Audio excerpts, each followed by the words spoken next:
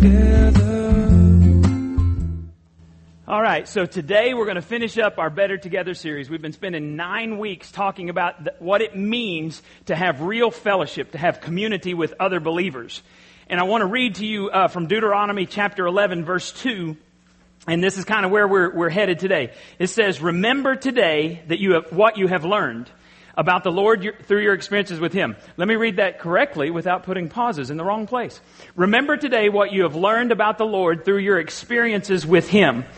What I've been teaching for the last 9 weeks basically boils down to this. You don't really grasp something until you do it. Head knowledge is not enough. You've got to put some things into practice. And what we've been looking at specifically is there are 5 reasons God has put you on the planet. There are 5 things that God wants you to do with your life while you're here at this time. It's not an accident that you're in Palestine, Texas. It's not an accident that you're here today. God wants you to do 5 things. And those 5 things, the 5 reasons you're alive, are better when we do those 5 things with other people. So we're going to review today those 5 things. First reason you were born is to worship. This is on your listening guide. And that is to celebrate God.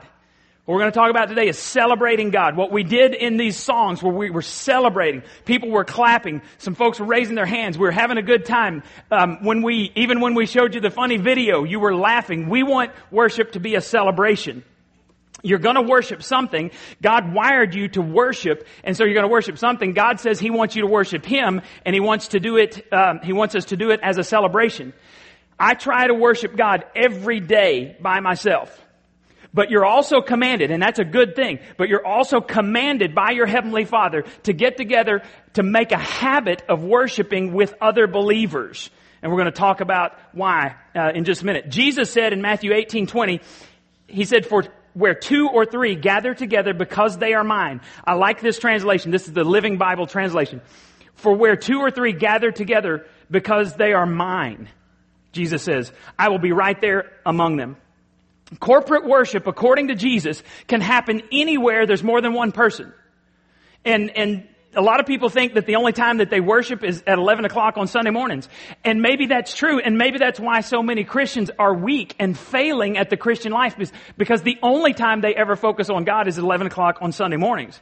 But God says you can worship anywhere that you have more than 2 people if the reason you're gathering is because of Him. God is with us all the time, we know that, but when 2 or 3 are gathered together because they belong to Jesus, there is just this special awareness of His presence. We can sense it better in a group. And it's like, I was thinking about this, when I've gone to youth camp, in fact, this last year, Janie and I went as cooks, and Jeff and Teresa went and helped us. We visited one of the services, one of the youth services, and the band is just phenomenal, and the preaching is great. But when I saw my children raising their hands to God and worshiping, it melted my heart and drew me into the presence of God. Now, I don't know if this ever happens to you, but sometimes we come to church and life is just beating us down. And sometimes, and we don't do this at all, the reason we raise hands and worship is not for anyone else to see us. The reason we clap is not so that somebody will think we're great or anything. The reason we do that is we're focusing in on our Heavenly Father, and He's awesome, and we want to tell Him He's awesome. But sometimes I am so focused on what's going on in my life that it takes seeing you get focused on God to motivate me to get focused on God. And then together we're better. Does that make sense? When we come to worship, sometimes your worship helps me. Sometimes my worship helps you. And look at what the psalmist said in Psalm 68:4. He said, "Our God, you are the one who rules, who rides on the clouds, and we praise you. Your name is the Lord," and we do what? We celebrate as we worship you. Worship should be fun. Worship is to be a festival, not a funeral. In the Old Testament, this is before Jesus came, the Old Testament, there were 7 major festivals that were commanded by God that the children of Israel were expected to attend. And other than the Day of Atonement, which was a very serious day where you sacrificed for your sins and for the sins of the nation, that was a day of fasting and sacrifice. All of the other festivals, you were commanded to have a great time and remember what God had done for you individually and for the nation of Israel. It was a big deal. Now, I don't know if you've ever been in one of these services. Kind of verbally, let me know this. Have you ever been in a worship service that felt like a funeral? Okay. You know what I'm talking about? The first church of the Frigidaire. You know, where like the ushers are the meanest people on the planet. And it's so cold in there, they skate up and down the aisles on ice skates looking for someone having a good time. Don't you smile in this service. This is solemn.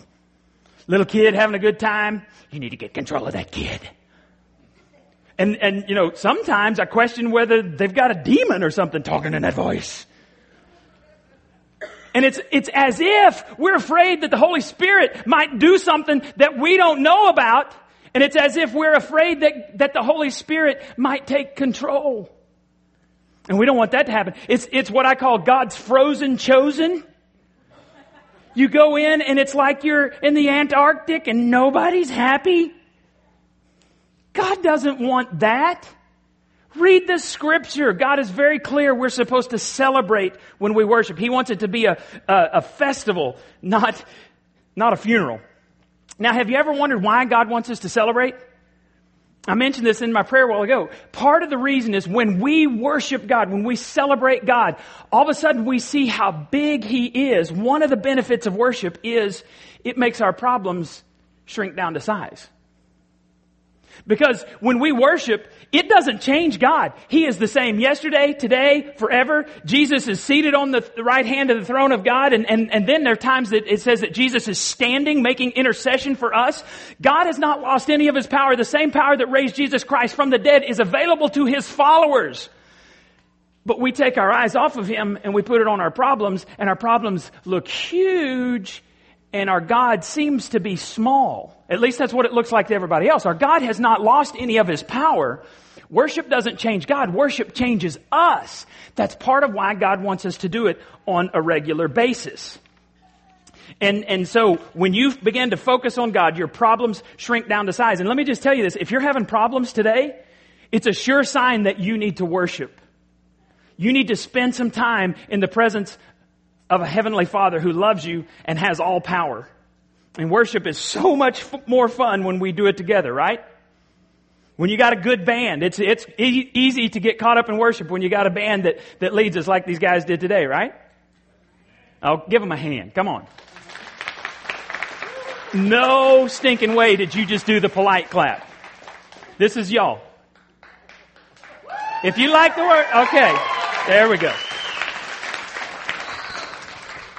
Don't do things halfway in this church, all right? Whatever you're going to do it all the way. All right, so the first reason you were put here on the planet, and the first reason that is better when we do it together, is worship, to celebrate God. Second is fellowship, to associate with God's family. To associate with God's family. Romans 12:5 says, we are many parts of one body, and we all, what's that next word? What's that next word? Belong. We all belong to each other. So that means if you're a Christ follower, you're supposed to be attached to a church, and your life does not belong to you. It belongs to your Heavenly Father, but it also belongs to other Christ followers. So my right hand can't say to me, dude, I'm going to take this Sunday off. I'm just kind of tired. I'm going to stay here. Y'all go on without me. Right? That seems ludicrous. But Christ followers do it all the time. I'm going to sit this one out. I don't need this one. That's probably when you need it the most. You belong with the family of God. And by the way, if you don't like this family, it's okay.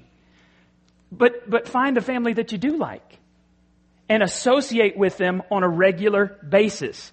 And by the way, if you can't stand your physical family, that's okay. That's why God gave you the spiritual family. Because some of us need new moms and dads. Some of us need new brothers and sisters. Some of us need new cousins. Cousins are so weird sometimes, right? That's why God, no testimonies. We do record this and it does go on the internet. Because our physical families fail so much, that's why God gives us a spiritual family. And it's not perfect, but it can supplement your family and help you. Now, God wants us to be with the family. And part of the reason is you need a spiritual family because you're going to go through some bad times. You need a spiritual family when you go through good times. You need it when you go through bad times. Because whenever something really good happens in your life and you share it with somebody who's close to you, it doubles the joy. Have you noticed that? You can't wait to call somebody, check this out, and they're celebrating with you. Woohoo! But when you share a hurt, it seems to cut the pain in half. When you call somebody and you go, hey man, this happened to me, and they go, oh no, dude, I'm so sorry. Let's pray. And I remember the first time one of my friends prayed for me on the phone. It was kind of weird. I'm walking around talking on the phone, and my buddy is praying. He's going, dear God, my brother is hurting. And it was one of the most cool prayers I'd ever heard on the phone. And so I've done that with some of you guys. When you've called me and life is just overwhelming, I've prayed with you on the phone because my heart was hurting and I wanted to share with you and help bear that burden. That's what the family of Christ is supposed to do. Back when I was in 3rd grade, my family, well, actually just me and mom and dad, everybody else in my family was old enough that they didn't go on family vacation. So we lived in the panhandle of Texas, and mom and dad and I, this was back in 1973, we get in this car, and I think it was a LTD, a Ford LTD. If y'all remember what those are, it's a Land Cruiser. It's a boat with wheels. We get in this thing and we drive from the panhandle of Texas. We drive all the way up to Vancouver, British Columbia in Canada. Then we come down. Yeah, that's a long ways. Don't do that with a 3rd grader. That's a long ways. And then we came down the West Coast. And one of my favorite parts of the trip was when we stopped at the Redwoods National Forest. Anybody ever been there? Oh man, it is awesome. I got a couple of pictures. Here's one of the things I remember. Put that first one up there, Mike, would you? Some of them are so big that you can drive. We drove our car through this tree. As a 3rd grader, man, I was just amazed that we could take our boat, our Land Cruiser, and we could go through there. Couldn't open the doors. I tried, and there wasn't enough room. But I'm looking up at this tree, and it's like 400 to 500 feet tall, and it's big enough we could drive through. And I was like, this is awesome. Because I grew up in the Panhandle. In the Panhandle, anything this tall is called a tree. If you have a deer stand, it just got to be 4 feet off the ground. You can see for miles. And these suckers were huge.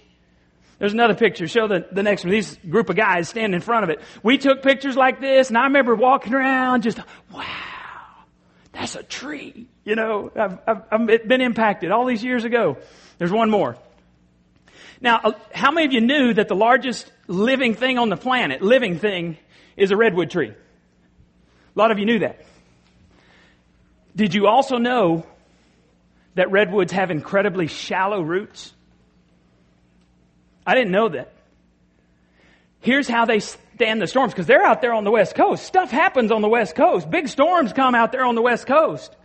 Redwoods always grow in groves. You don't see a single redwood anywhere that grows to any height. They grow in groves, and their roots intertwine. And actually, the stronger the storm, the stronger their roots get together, and they actually hold one another up. That's how they get up to 400 to 500 feet tall, is because they support one another. That's what we want for our small groups at New Life. Because honestly, you can come here in this group, and you can be fed spiritually, but your hearts are not going to be intertwined with people in this worship service. You can worship in a crowd, but you can't fellowship in a crowd. You can't have your heart knit together with another human being in a crowd. That takes time. It takes effort, and it's got to happen outside of this service. We're supposed to worship together. We're going to do it every Sunday.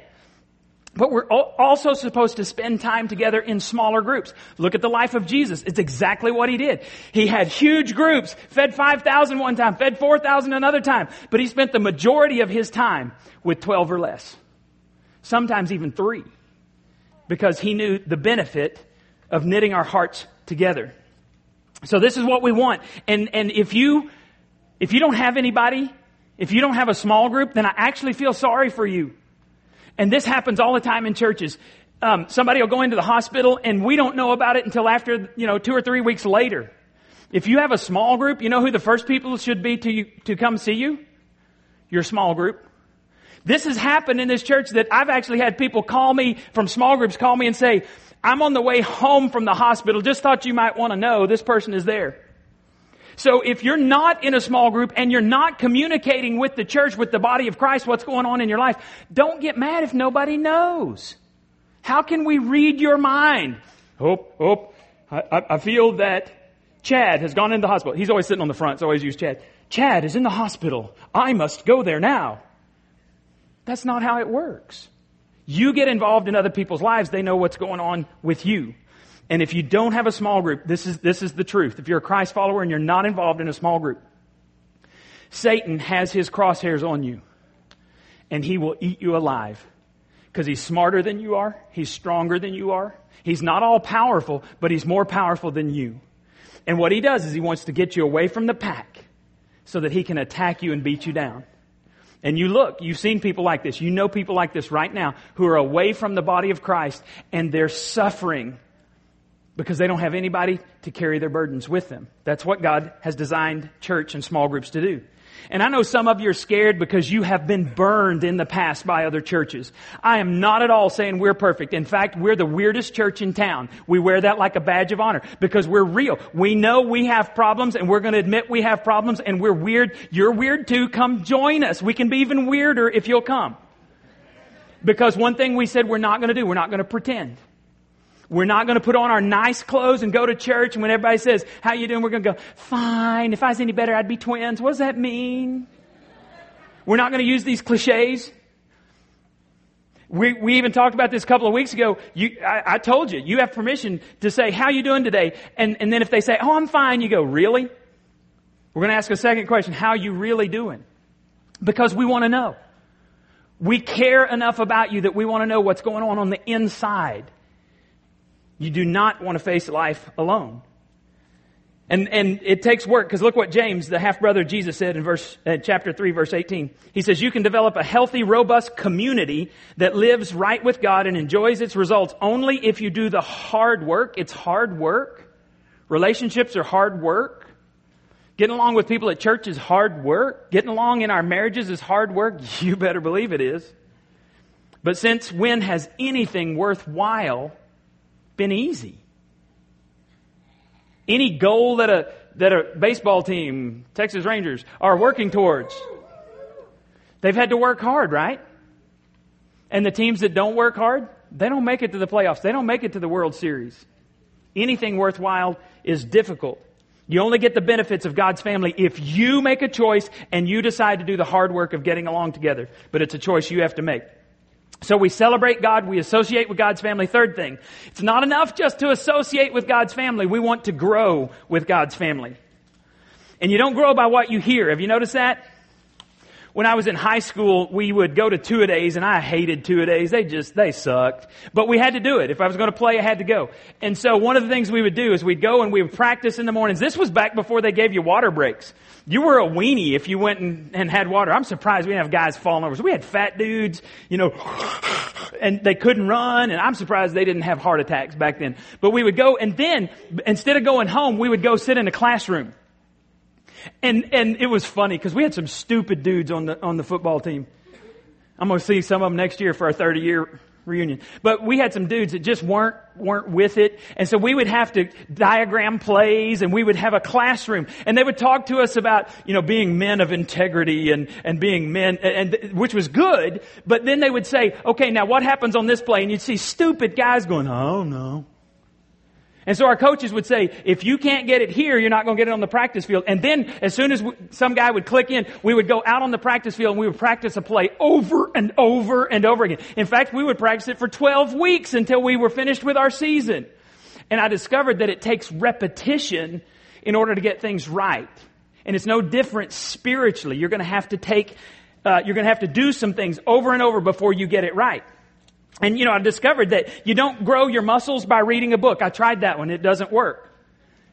You could read every page while you're eating your Pringles and drinking your Coke, and those muscles don't magically form. There's not enough exercise lifting up the Pringles to your lips.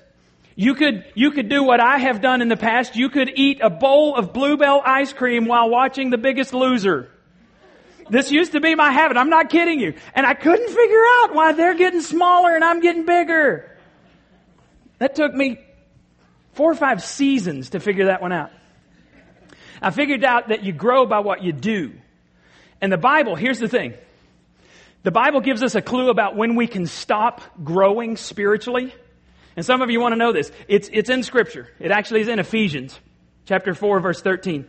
This work of growing spiritually, this work must continue until we are all joined together in the same faith and in the same knowledge of the Son of God. So, okay, there's some things we're supposed to know. There's some things we're supposed to do. So we continue until we get there. But look what it says. We must become like a mature person, growing until we become like Christ and have His perfection. When you get to stop growing spiritually is when you are Jesus Christ. So when do you get to stop growing spiritually on this planet? You don't. So we actually will never become perfect until we get to heaven, but Jesus wants us to get as far as we can on this planet.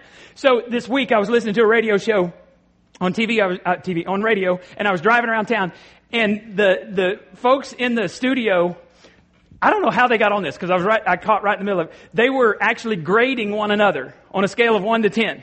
And so they were like saying, well, what about him? What is he? And some girl would go, oh, he's about a 7.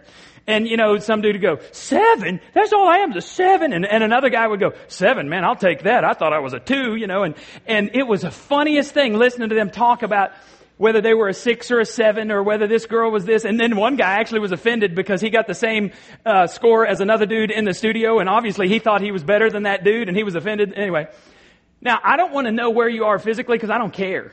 I don't want to know what your number is, but I want to know where you are spiritually, what your number is. Do we have any 10s in the crowd? And by the way, 10 is Jesus Christ. So if you are as spiritually mature as Jesus Christ, let me see your hand. No one? In a crowd this size? Guess what that means? You need to keep growing. You need a small group. And really, the more you need to grow, the more problems you have, the more you need a small group to help you get there. God has designed us where you don't get spiritually mature by yourself. So if you're hiding out there somewhere and not plugging in, you will not be where Christ wants you to be. It's just that simple. And see, here's the thing. Spiritual growth is a choice. So you are as spiritually mature right now as you have chosen to be. If you're a spiritual baby, it's because you have chosen to be a spiritual baby. If you're spiritually immature, it's because you have chosen to be spiritually immature. And your disobedience to your heavenly Father is stunting your spiritual growth. But the really sad thing is, if you're not obedient to Christ, you're also stunting a fellow believer's spiritual growth because they need you to grow as well. So it's not just about you, it's also about other people in the body of Christ. So, all right, we celebrate, and then we're supposed to associate with, and we'll grow with, and then number 4 is ministry. Here's what you were put on the planet to do, to demonstrate God's love. There's 2 things about serving that you need to know. You need to be served, and you need to serve others.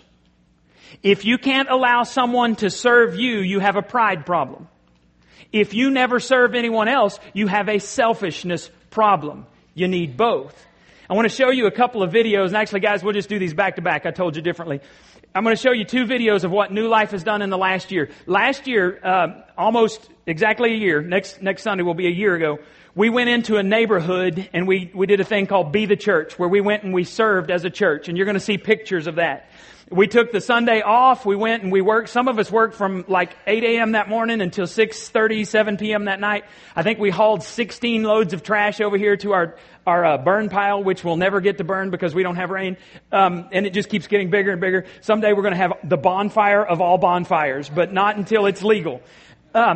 But we hauled all of these 16-foot trailers of trash and brush and all that stuff because we just wanted to show people that we don't just stay inside the walls, we go and do something. And then 1 year ago, 2 weeks from, we're 2 weeks short of 1 year anniversary when we went to Haiti. So they're going to show you 2 videos back to back. This is what New Life has participated in, and it's something that you can be a part of in the next year. So hit those, guys.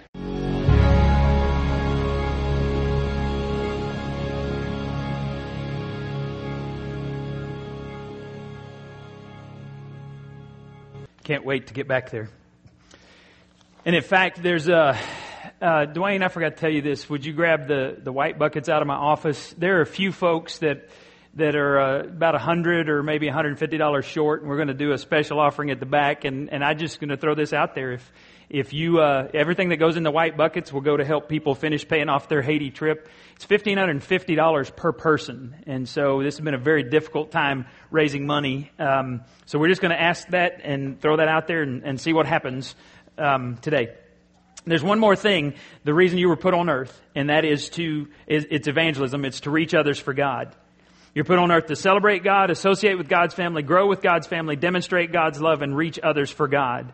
Look at James 1:27. It says, real religion, the kind that passes muster before God the Father, is this: reach out to the homeless and loveless in their plight and guard against corruption from this godless world.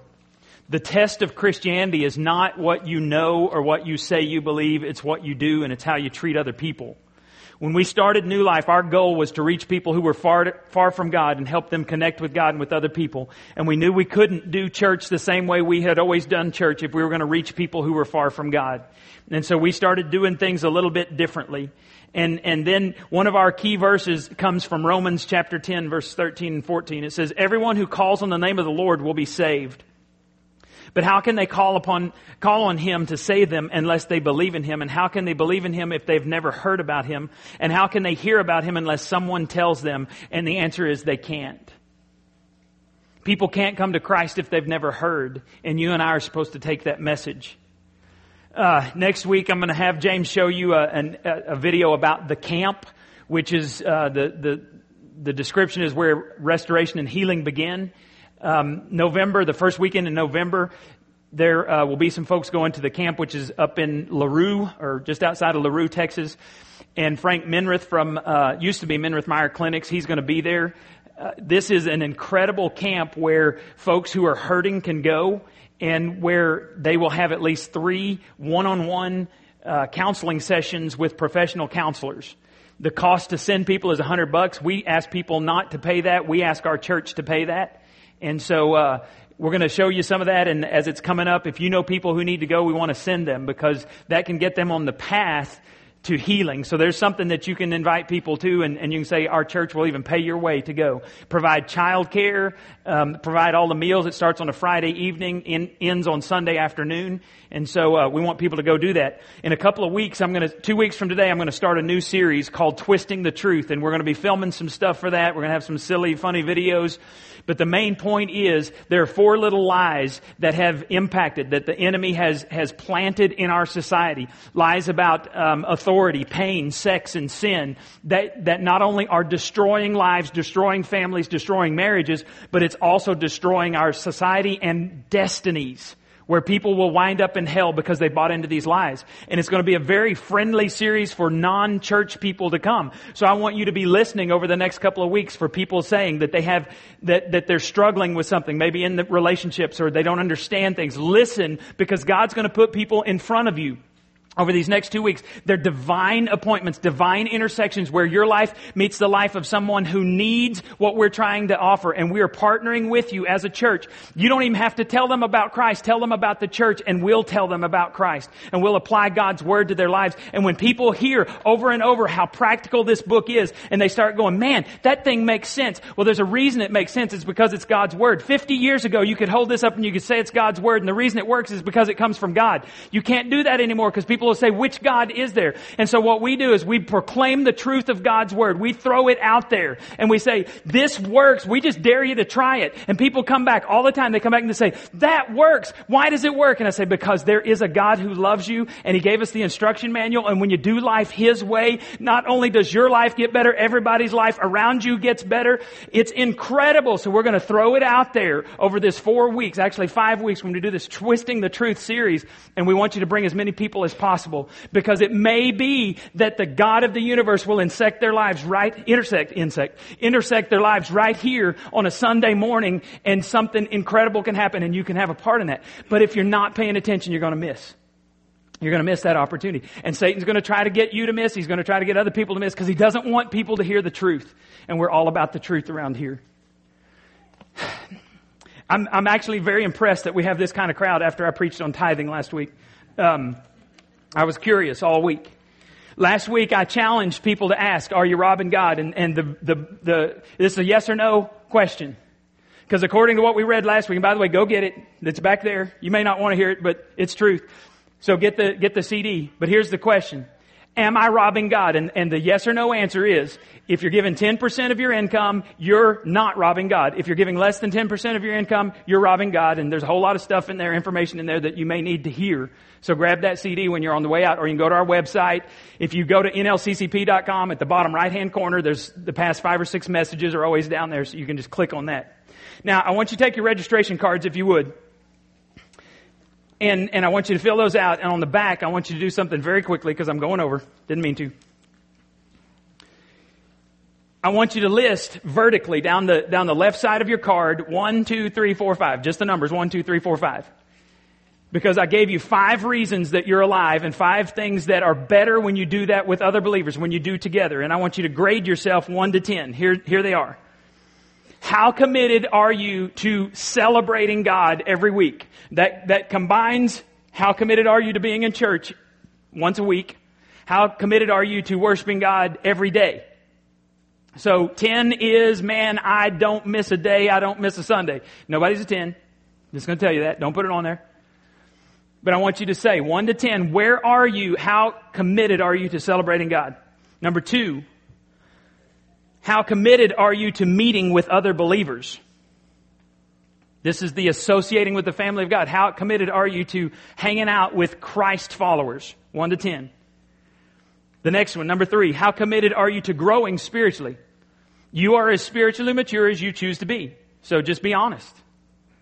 How committed are you to serving each week? To demonstrating the love of God? 1 to 10. The last one is I'm going to have you put another one there. How committed are you to reaching out? And then at the bottom, put number 6. How committed are you to giving financially to the church? I don't think anybody here would go to a restaurant today after church, get served, get fed, and then skip the check. If you do, we have some police officers here that will follow you and help you understand how to pay the check. But a lot of people come to church week after week after week, expect to be fed, and then they skip the check.